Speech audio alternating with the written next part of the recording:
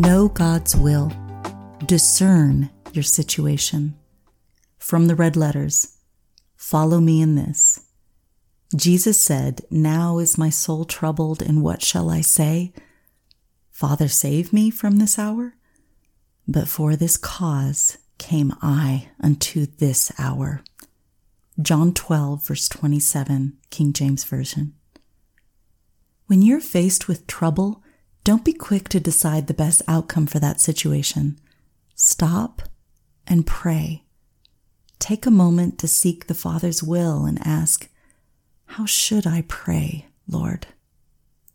When you're directed by the Holy Spirit on how to pray, it will fill you with faith. Your prayer will be in agreement with God's perfect plan, which will make it highly effective. James 1:5, "If any of you lacks wisdom, let him ask God, who gives generously to all without reproach, and it will be given him." When faced with his crucifixion, our Savior had the power to change his situation instantly. But he knew God's will. He needed to give his life for the sins of all mankind. Follow Jesus, seek God's will, and be prepared to surrender to it. Desire to have your life align with God's will. If you're unable to hear his voice clearly in the moment, remember, his word is always his will.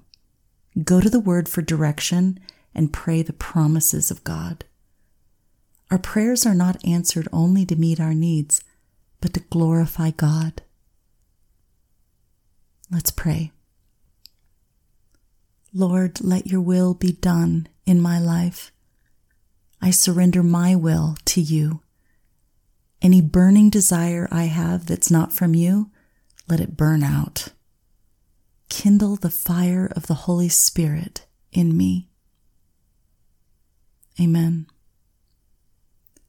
My food, said Jesus, is to do the will of him who sent me and to finish his work. John 4, verse 34.